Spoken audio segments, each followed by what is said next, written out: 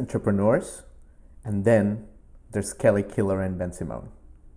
With an incredibly successful resume that includes a glowing fashion career, successful businesswoman, author of many best-selling books, TV personality best known for her appearance on Bravo's Real Housewives of New York, and top real estate broker, Kelly is a guest unlike we've ever had on the J-Rod Concerts podcast.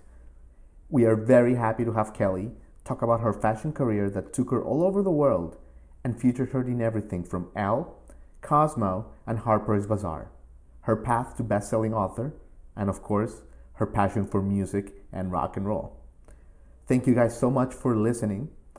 Please subscribe and rate 5 stars when you're in it, as it really helps us out with visibility and going up the iTunes ratings. And this is the interview with Kelly Killoren Bensimon.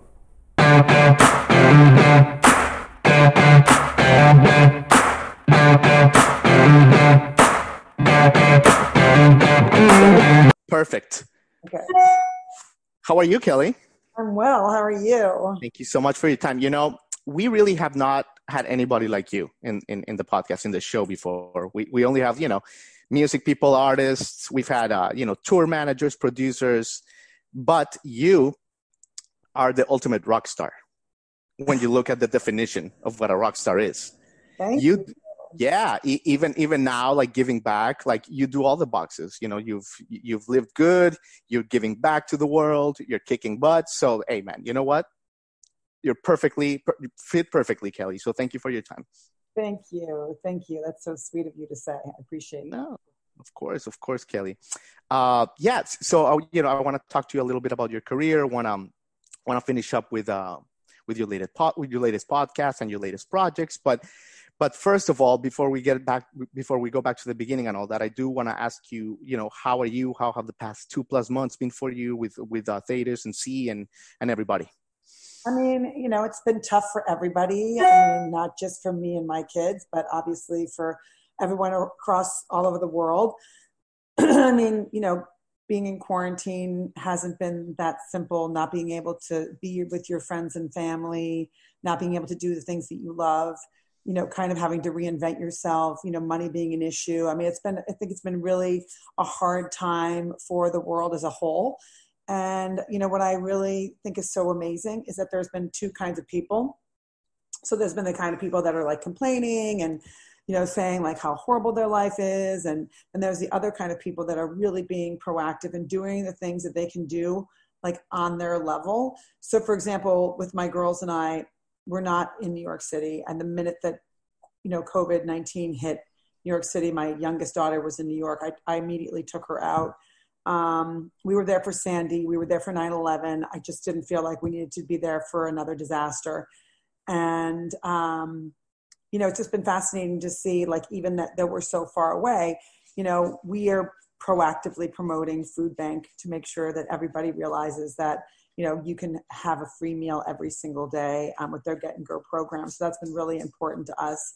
And there's been so many people on like such incredible big levels, like the Kardashians are doing things on, such massive levels to help others. And it's just been fascinating to see, the level of care that, everyone has been giving to others. I really appreciate that so much.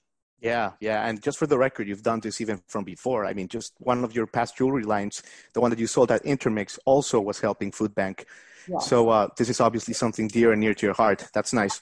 I've worked with Food Bank. We worked with them over 11 years. So we worked with them in the pantry. We worked with them in the warehouse. We have, wrapped Christmas presents. We work with the seniors. We've worked literally in every single aspect of Food Bank, and, to work with people in my neighborhood and make sure that they, have food and, are have a smile on their face when they come to the pantry to get their groceries. I mean, that is the most, that's priceless. There's no amount of money that you can give that will give you that. That's a great line, Kelly, for sure. So, of course, you're a world-class ex-supermodel, entrepreneur, author, TV personality, and now you're like a super successful real estate broker. But where does this hybrid of success start? It starts in Illinois, right? So you attended this school, Keith Country Day School, Yes. It has a really notable alumni list. When we were doing research, it has, Fox News anchors, Harvard medical scholars. How was it attending these school days for you? What was it like? So it was me and my twin brother and 19 other students. So it was super tiny, but it was a very competitive environment. And there were a lot of like two of my one classmate and then another 2 years younger. We all went to Columbia. One went to Trinity with me. There's a lot of great kids that come out of that school. I think it's because it's a small school. You get a lot of attention. There's a lot of AP classes. It's like you just get your work done and then you enjoy yourself. And I think that's one thing that I really learned from going there is, to just get the homework and the things done so I could really do the other things that I really enjoy. And that was a really great life lesson for me because most people are like, oh, I'm going to get to that. I'll do that when. I'll do that. Da, da, da. Like even like during the pandemic, I'm translating that now. Like I got my license in Florida. I'm writing, I'm writing a new book that's coming out in January.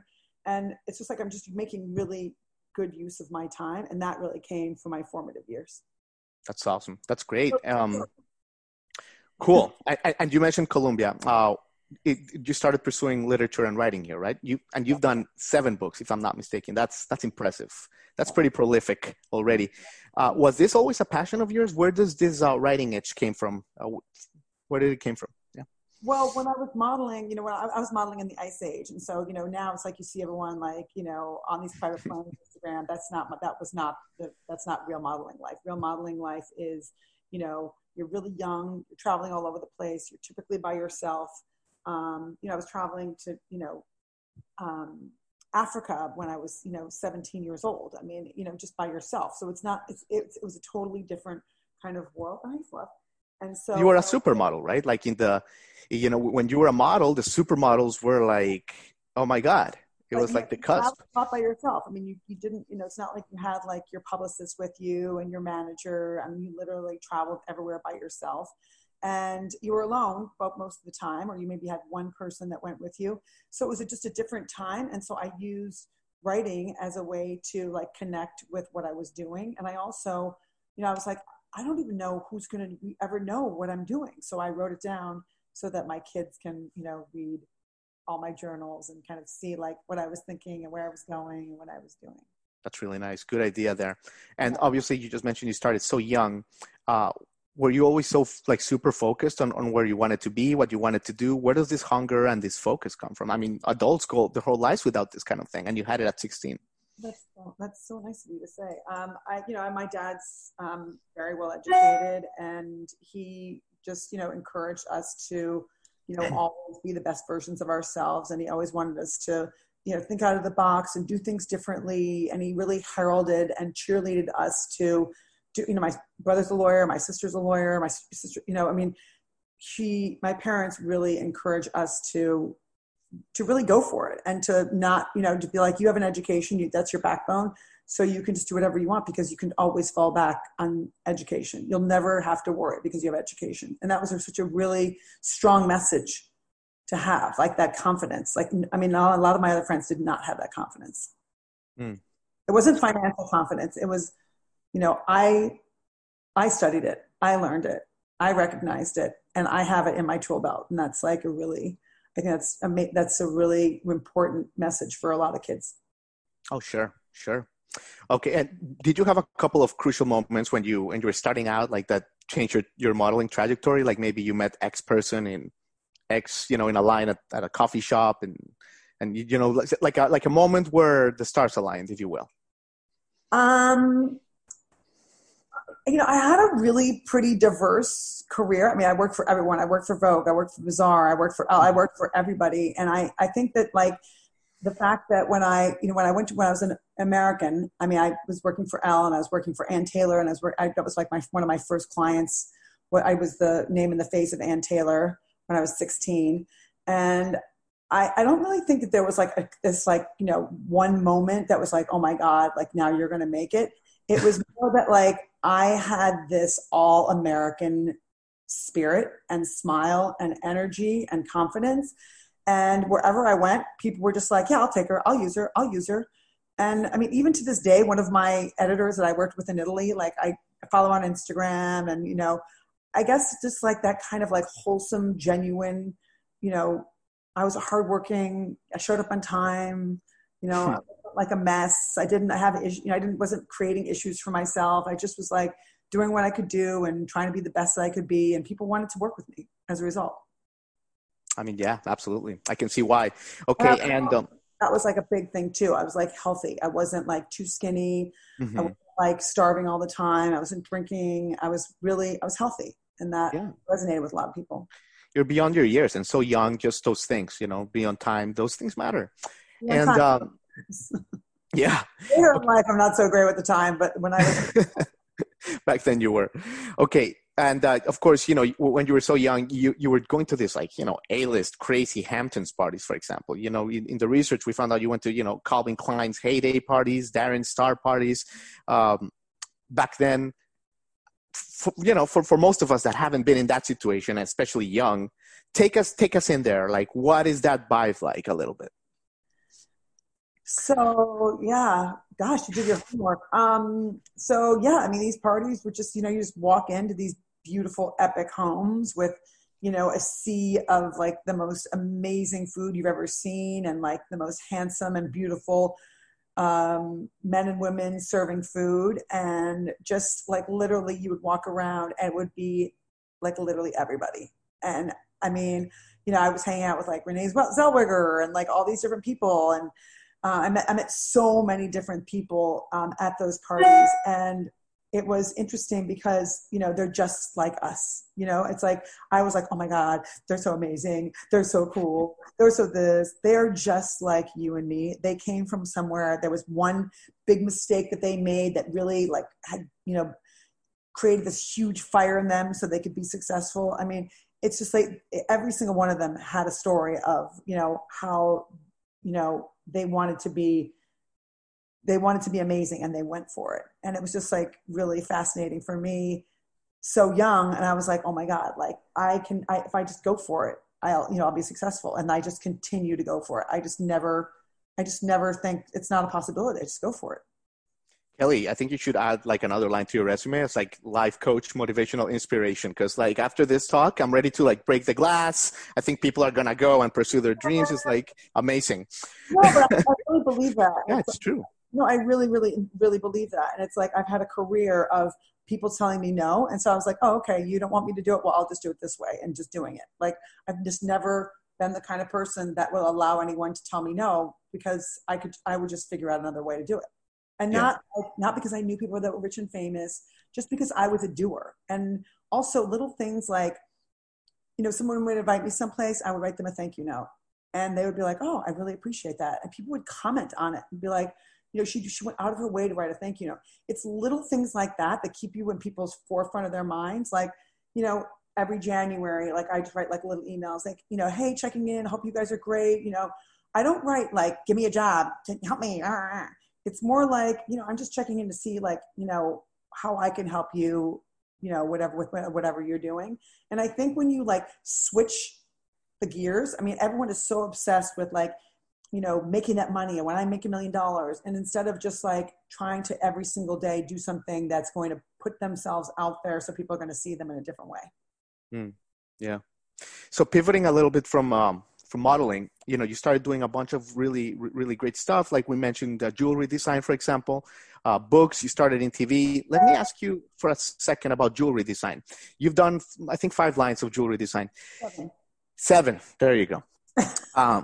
Apologies. So when you start a new one, do you get inspired like when an artist gets inspired to do a new album cycle, you know, like how does like a new line inspiration process comes from? So the genesis of my jewelry lines, I actually started making these friendship bracelets in Lake Geneva, Wisconsin when I was 15 years old, just kind of like a new way. And I made them out of fishing lures. And then when I started traveling, I was wearing these little bracelets and I was making them for all my friends. And then when I was traveling, I would like find all these amazing medallions. And so I started adding the medallions onto the fishing lure necklaces. And that's when they really became something. So, you know, you're asking me like what inspires me, but the more important question is like, I wasn't making jewelry. I was doing something I love, and I was intrigued by something else, and other people liked it. And so then I sold it. So it's like a different kind of mindset. It's like exactly what we were talking about just 5 minutes before.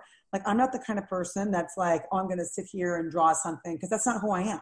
I'm a synthesizer. I mean, if I could draw, I would be, doing other things, but that's not what I do. I'm a synthesizer of culture, of, I see beautiful things. I just put them together. And then people are always asking me, how did you do that? Where'd that come from? I want one. And then I just, make more and sell them.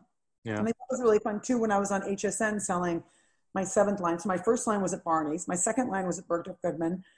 And then my 7th line was at HSN. And the storytelling of the first line at Barney's and the storytelling of the 7th line at HSN were the exact same storytelling. I wanted to bring my bohemian vibe to every woman all over the world. And, they may not be able to buy the little medallions that I had, found when I was like in Panarea, Italy, but I can recreate those medallions so that every single woman can have that kind of carefree vibe, or that kind of, storytelling, like, oh, I bought this necklace from Kelly that she bought when she got in Italy, and I love Italy so much. And then I mixed it up with one of my crosses, and then I mixed it up with, the peace sign, or my dog's paw, or whatever it is. Like, jewelry is a really good way of creating storytelling about like things that you really care about. You're wearing them on your neck. That's like major real estate. So it was just really fun for me to bring that line from, Lake Geneva, Wisconsin to Barney's all the way to HSN. That's formidable. Okay, and let me ask you a little bit about your as an author. You're a prolific author, basically, and you've done a couple of in the Spirit series books, which are really beautiful. The ones with the Hamptons, very nice. 1 and 2, a sequel, which is rare. That means they were very good and very popular. Where did the idea to write a book about the Hamptons came from? Obviously, you love the Hamptons. You're synonymous with it.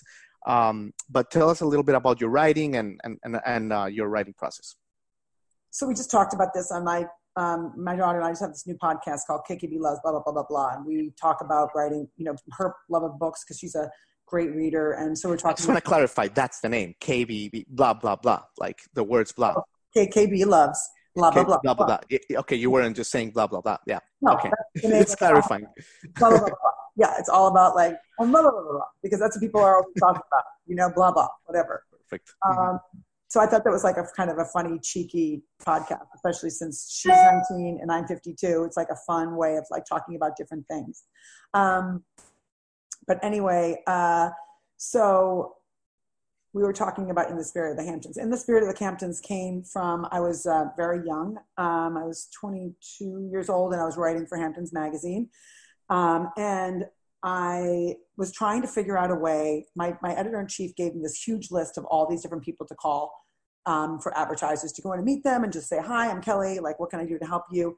And so when I was going in to meet all these different advertisers, they were just saying, well, oh, we have this product and that product. And I was thinking to myself, okay, I write for Hamptons Magazine. I'm in New York City. How am I going to fuse the two where, the readers, the demographic in the Hamptons are going to really want to see the product that I'm creating, that I'm focusing on, that comes from New York.